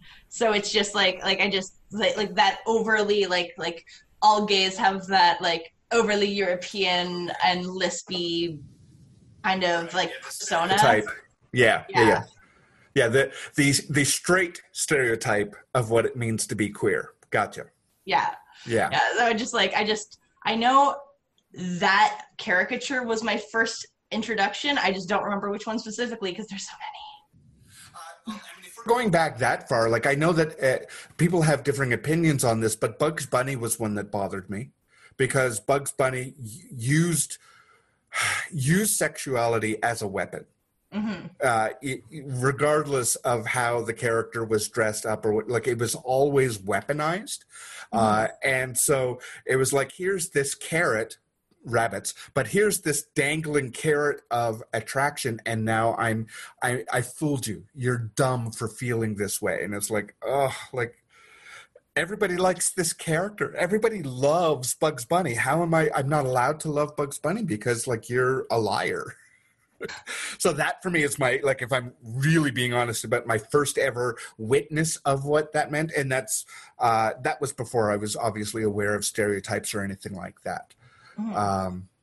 Yeah. So you're saying like that personification of like that over the top, and it is offensive. I'm not pretending it's otherwise, but so that category of portrayal for you is the harm.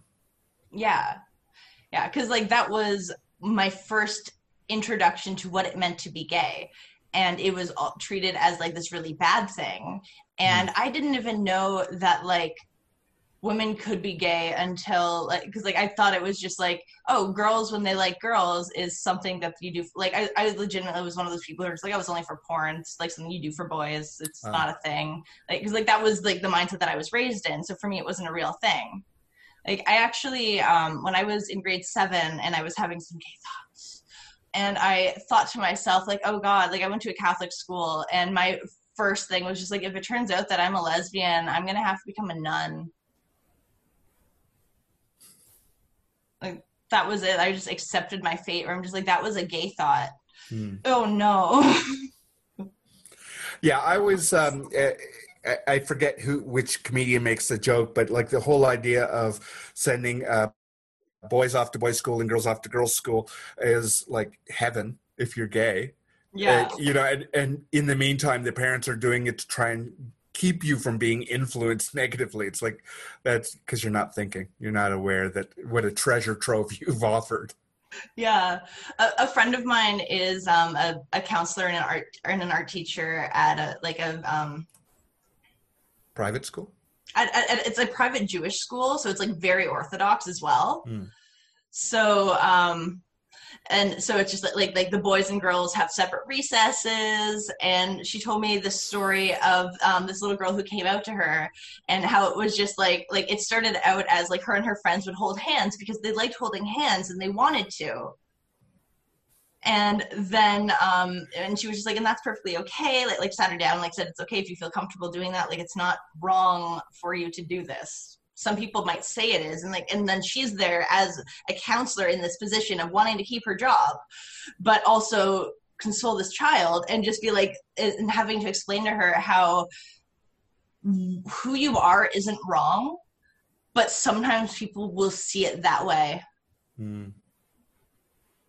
And I just like I'm going into social work myself, and it's just like it's a great I think like it's a sad but a very important lesson, and I'm honestly glad that my friend was there for that girl, because like she's since happy, I don't know if it's a happy ending, but like my last update was she's a girlfriend now, so, and she cut her hair short, so Nice. so. Yeah, that's as I said. Like my mom and I used to watch a lot of movies. So my the first movie that I remember us watching together was Cabaret. And in Cabaret, like there's that scene where they both hooked up with the rich playboy, and his wife knows that that's what he does. So to me, it was okay. Look, as a kid, I probably should not have watched this movie, but it was also kind of normalized because my mom was like, we were watching it together, and we'd watched it many times. So I, in some ways, I kind of feel like it was my mom fostering that in me, that acceptance, and that, be who you are and love who you love. Even though there are other things that were counter, like her own internalized homophobia would come out from time to time, but then I have those kind of moments. So it's good that real people, again, like that, to me, your story is an example of that. There are good people who are in these structures that are not necessarily pro-human, and they're fighting the good fight. Yeah. I mean, I grew up with a lot of the things that you say from the 80s and 90s. Like I grew up with it, and I went to school with people who very much had a lot of those mannerisms and attitudes, and they smoked their cigarettes, differently, just to, people had different ways of expressing themselves, and it wasn't necessarily about emulating what they saw on TV. So when I saw it on TV, I didn't realize that it was harmful until many years later, that I realized, oh, they're constantly and consistently painting with just one stroke of what this experience is like. So that was learning that I had to do for myself around it.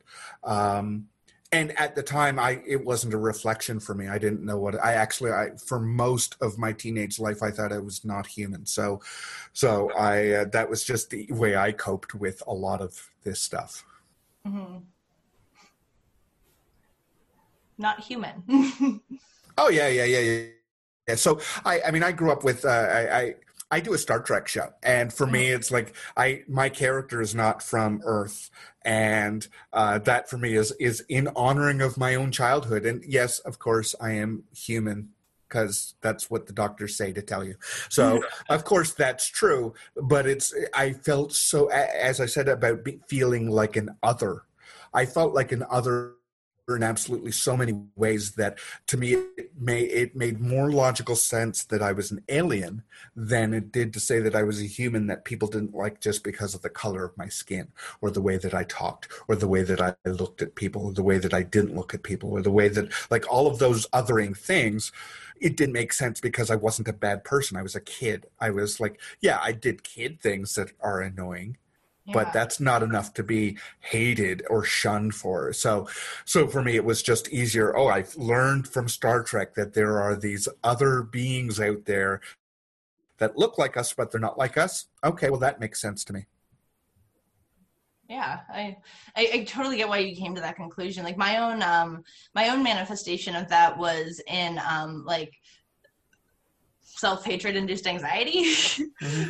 Where I just I went the opposite, where I find that's a good like escapism kind of coping mechanism.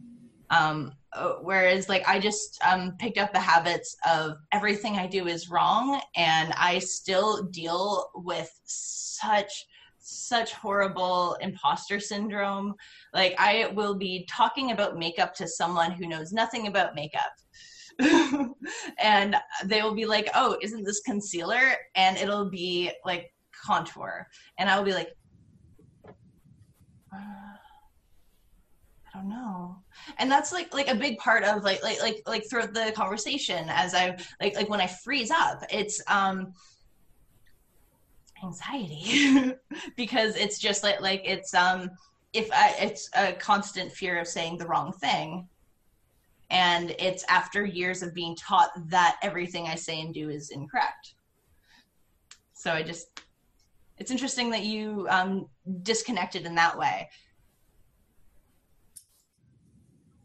Yeah, choices. I made different choices, not necessarily better choices, but they're the ones that were most natural to me. And I mean, I am saying the alien thing completely tongue in cheek. Even at that point, I knew that it wasn't really real, I knew that.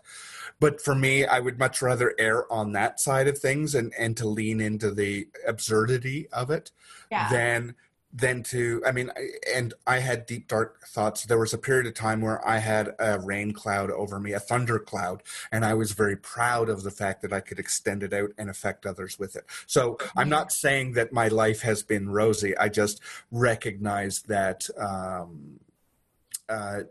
sometimes I make odd choices because it entertains me rather than makes me cry, So I get that. And in terms of anxiety, I've actually suffered, I've suffered depression before, but I've suffered more anxiety as an adult than I did or was aware of as a kid or teen. So I have found my demeanor has changed as a result of having suffered from extreme anxiety and then depression, because I had the anxiety and could feel this change and was feeling very diminished. So I empathize with what you've shared with me. Yeah, I'm glad. Yeah. Okay. Shall we continue or expand? Your call. Let's continue. And part of that, so I will tell you, so part of my pauses at the end of thoughts is one of my anxieties now is that I feel like I take up too much space. So I'm working on that. Part of why I did my show was to get in the habit of taking up space, speaking my mind, sharing my experiences. So it's work I'm continuing to do. But I'm also aware of gender disparity when it comes to conversations, that men don't realize that they're taking up 20 minutes. They think they're taking up 2 minutes. So sometimes I stop for that reason. Okay, that's a very good thing to be conscious of.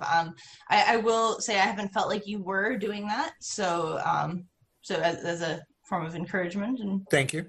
Thank you. And I will say that's why I know that's why I recognize it as anxiety, as opposed to nobody has sat me down at any point in my life. I mean, there are times when people say, wow, you really like to talk. I've had that, but,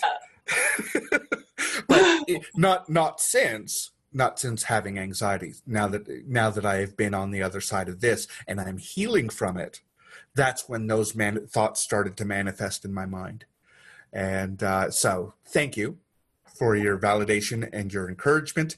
But I also am finished. Okay. Awesome. All right.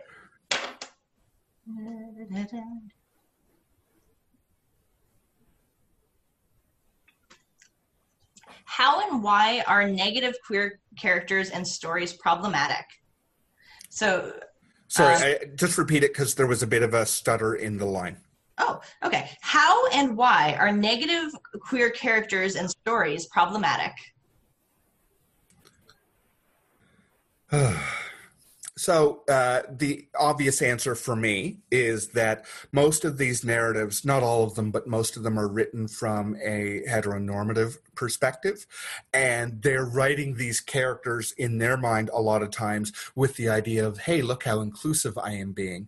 But from a plot perspective, we need this to happen. We need a character that somebody loves to die. So, well, there's this character. They've served their narrative purpose, so we'll kill them off. And, oh, it's the queer person? Okay, whatever. Anyway, Yeah. and so there. Similarly, if there is a negative moment that needs to occur, it often are these characters, and they're really okay. So I've said all that. The problem with having these problematic queer characters is not that people are trying to make more naturalized stories for queer people. It's that they are and end up reinforcing the heteronormative perspectives. Mm-hmm. And so for me, it's like the trope in horror movies of the black person's going to be the first person to die.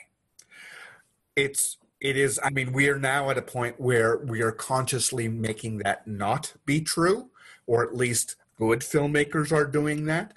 But there are still some who have this throwback attitude of that it doesn't really matter. It's just they're just characters. It's somebody has to die and whatever. So I find that similarly there is pushback from a segment of media creators who are going, that's their problem. I don't identify with them. I don't care. We need somebody to go, or we need somebody to be problematic. What are you saying, that there aren't some problematic people? Like, they use whatever excuse to maintain having that status quo. Mm-hmm. And the problem for me with most media is that most of the status quo content is beneath me. And I'm vocal about how it's beneath me. And so people consider me to hold a high standard for it. And for me, it's no, I just want to have a lot more equity in the representation, in the storylines, in who is making it, let alone who is on film portraying it. So having problematic queer characters it's not helping. Mm-hmm. It's not helping because we haven't had enough examples of positive queer representation for you to then go, okay, so look, yes, it's kind of like how people feel about affirmative actions. Like, well, aren't we done with affirmative actions? Like, no, because you're still not getting enough people to the level of management to enact true change in the system. So likewise, until we start getting a whole lot more positive, natural, not ham-fisted hookups like you try to do in rom-coms, until we get that natural representation in a positive way, I have no patience for that asshole queer best friend. Nope. That you want an asshole friend, it can be the straight person. I'm fine. I mean, I don't want them, but you're going to have them. Fine. That's who gets to be. It gets to be Chad. And no, Chad doesn't get to have some kind of coming to moment where suddenly they get redeemed. No, they're the asshole. Let them be that person. That's for me. That's the standard that I expect. Because we still have so many people who are going yes, but, or well, actually, and we're never going to get to a point where where we're going to have this paradigm shift where everybody's on board. That's not the way any of this change happens. So at this point, no, we need at least 50 years of positive queer representation before we can have that asshole Chad, who's also queer. Yeah. I completely agree with you. I was trying to think of like what can I add on, but like you covered everything that I wanted to talk about. Like our queer stories are always just focused on being tragic or about sex.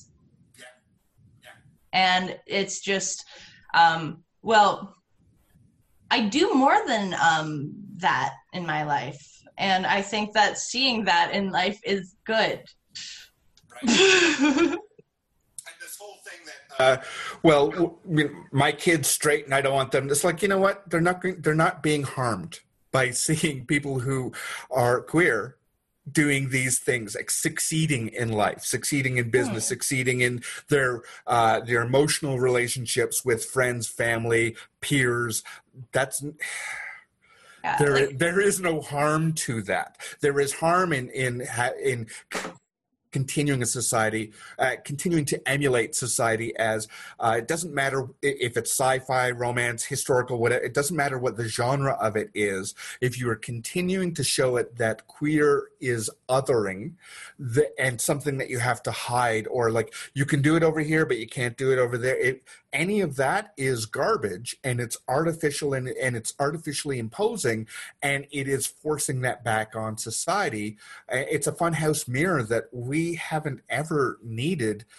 It was only enforced as a result of white-bodied Christian supremacy coming in and saying "thou shalt," and shalt and should are both wrong.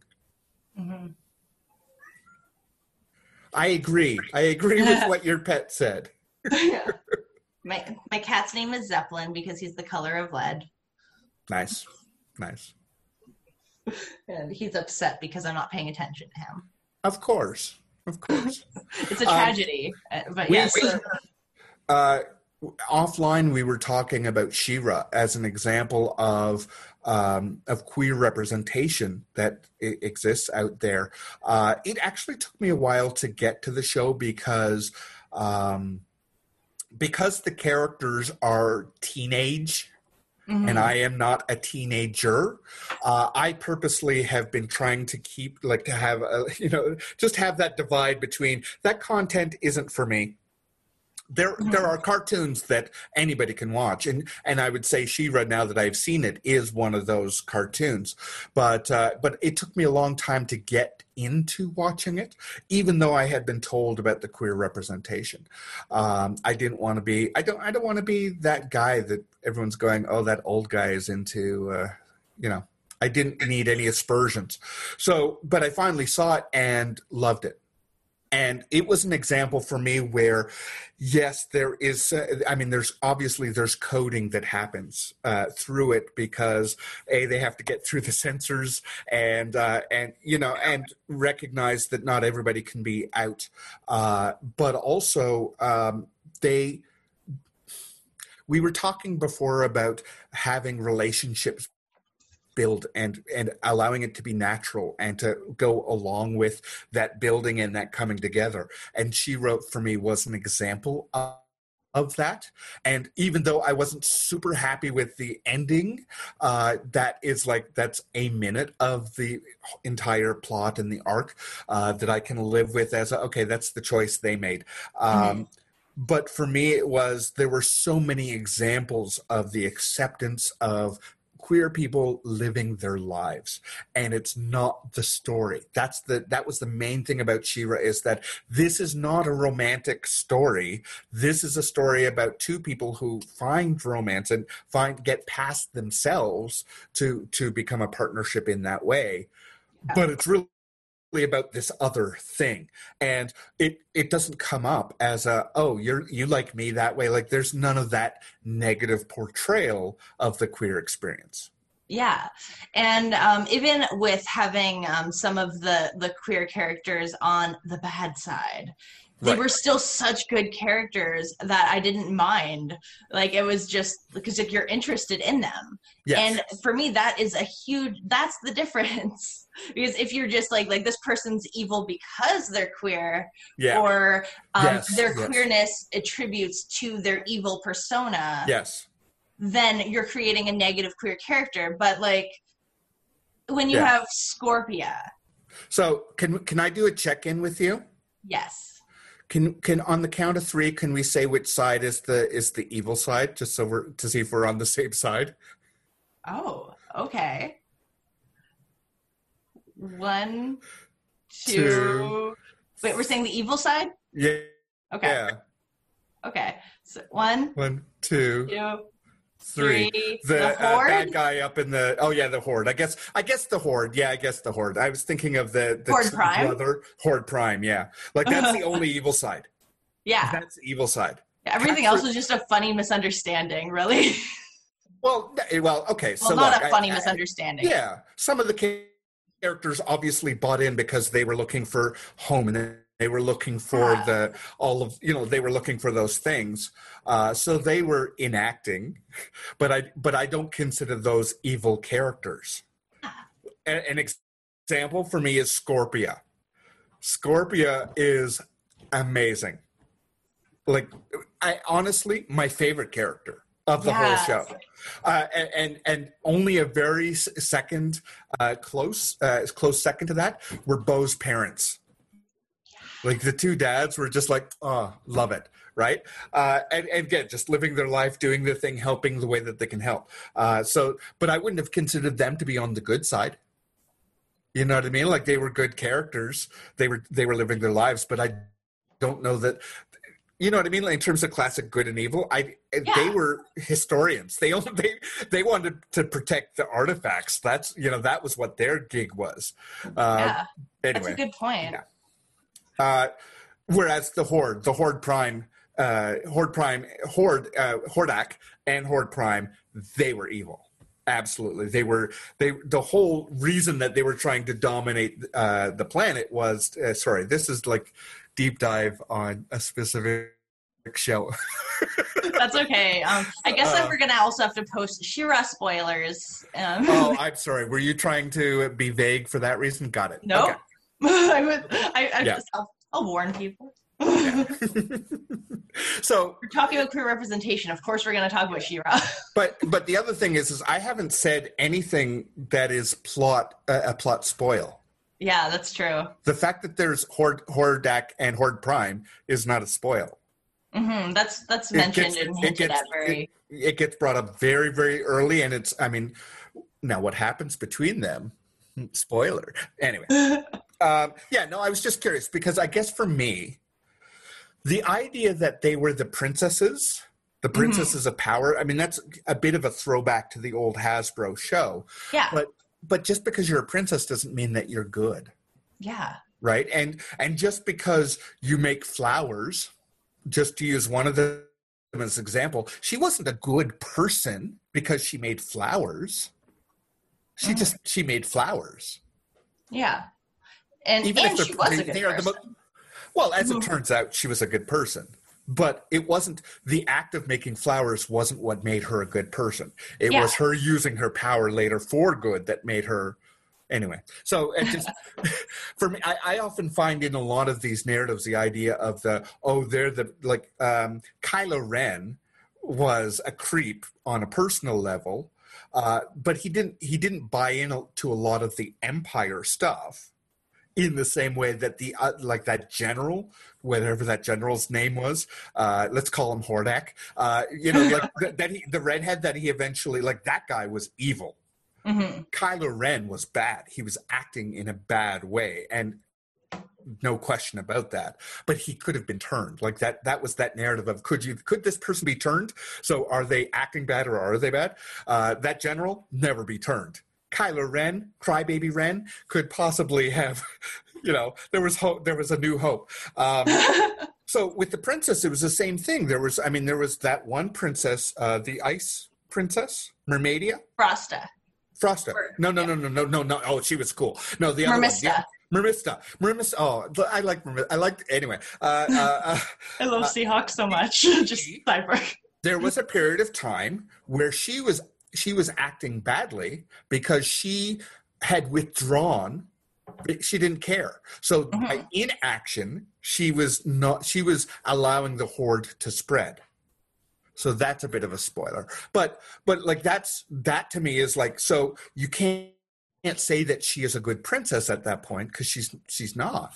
She's not acting for the side of good. She's not intentionally being bad. She's not intentionally being evil, but she's not good. So that whole idea of the good side and the bad side, some people are working for the good side or the bad side. Well, she was working for herself. Yeah, definitely. She was working for her entertainment and whatever, and she was bored, and she didn't have self determination at that point. So I find that part of the narrative when people are saying, oh, this was such a good show and all of these characters were like this, it's like, well, wait a second, that character was like this and this character over here, we're seeing we're looking at different things from our escapism. Yeah. Yeah, and I love like the different perspectives of the princesses and how each one got involved for different reasons. And Yeah. of course, like ultimately it was because of their love for each other that brought them together and made them strong. I love Care Bear logic. I don't know if you're kidding, but I'm not. I am such a sucker for the power of friendship. My Little Pony, I was on that.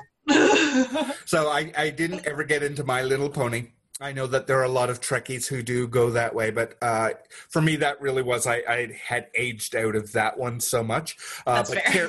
But Care Bears, you know, I grew up with an iteration of Care Bears, so I was on board with that, even if I haven't watched it for some time. But as soon as I was watching She-Ra, and that point where all of their powers combine, you know, it's like, I know exactly where they got this, and I'm not upset.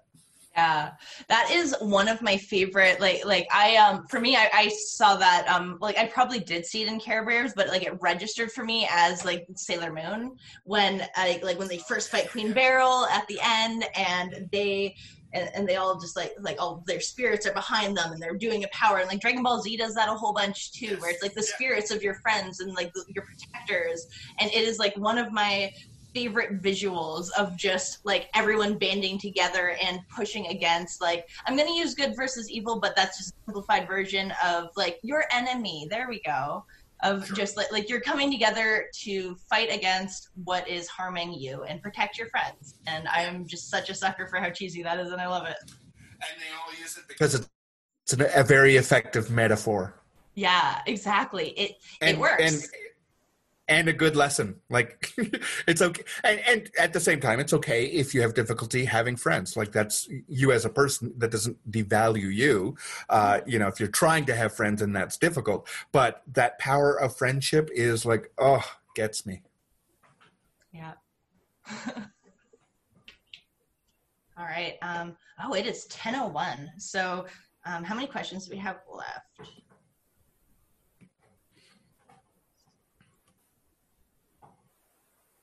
We are 8 questions in, so we have 12 questions left.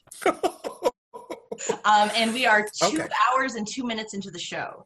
So I am going to say maybe we should just wrap this up into a nice conversation about the importance of queer representation and maybe call it a night. Unless you want to sit around for another 2.5 hours. We are in quarantine, so my options are this or go and watch more content. So I am okay to end it, though. I feel like we've had a good conversation. I feel like the first couple of questions were like, okay, let back and forth a little bit, and then we really got into stride. So yeah, definitely. Yeah. So but I need you to start because I've been starting all the other ones. All right. I feel very greedy. Oh, not at all. You are my guest. And as a guest at your table, let me please serve yourself first.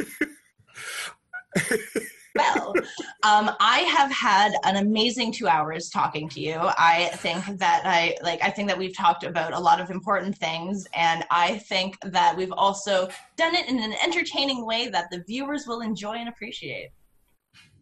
So I'm so glad for how everything has gone. I'm glad for what we've touched on, and I am quickly looking at the notes, and I'm not really seeing anything that I think we forgot. So I think even in our conversation in between the questions, I think we covered it all. Yes. We win the internet. Yeah, we win the internet with our and. We did the crisis of the importance of the issue of media, of poor queer representation in the media has been solved.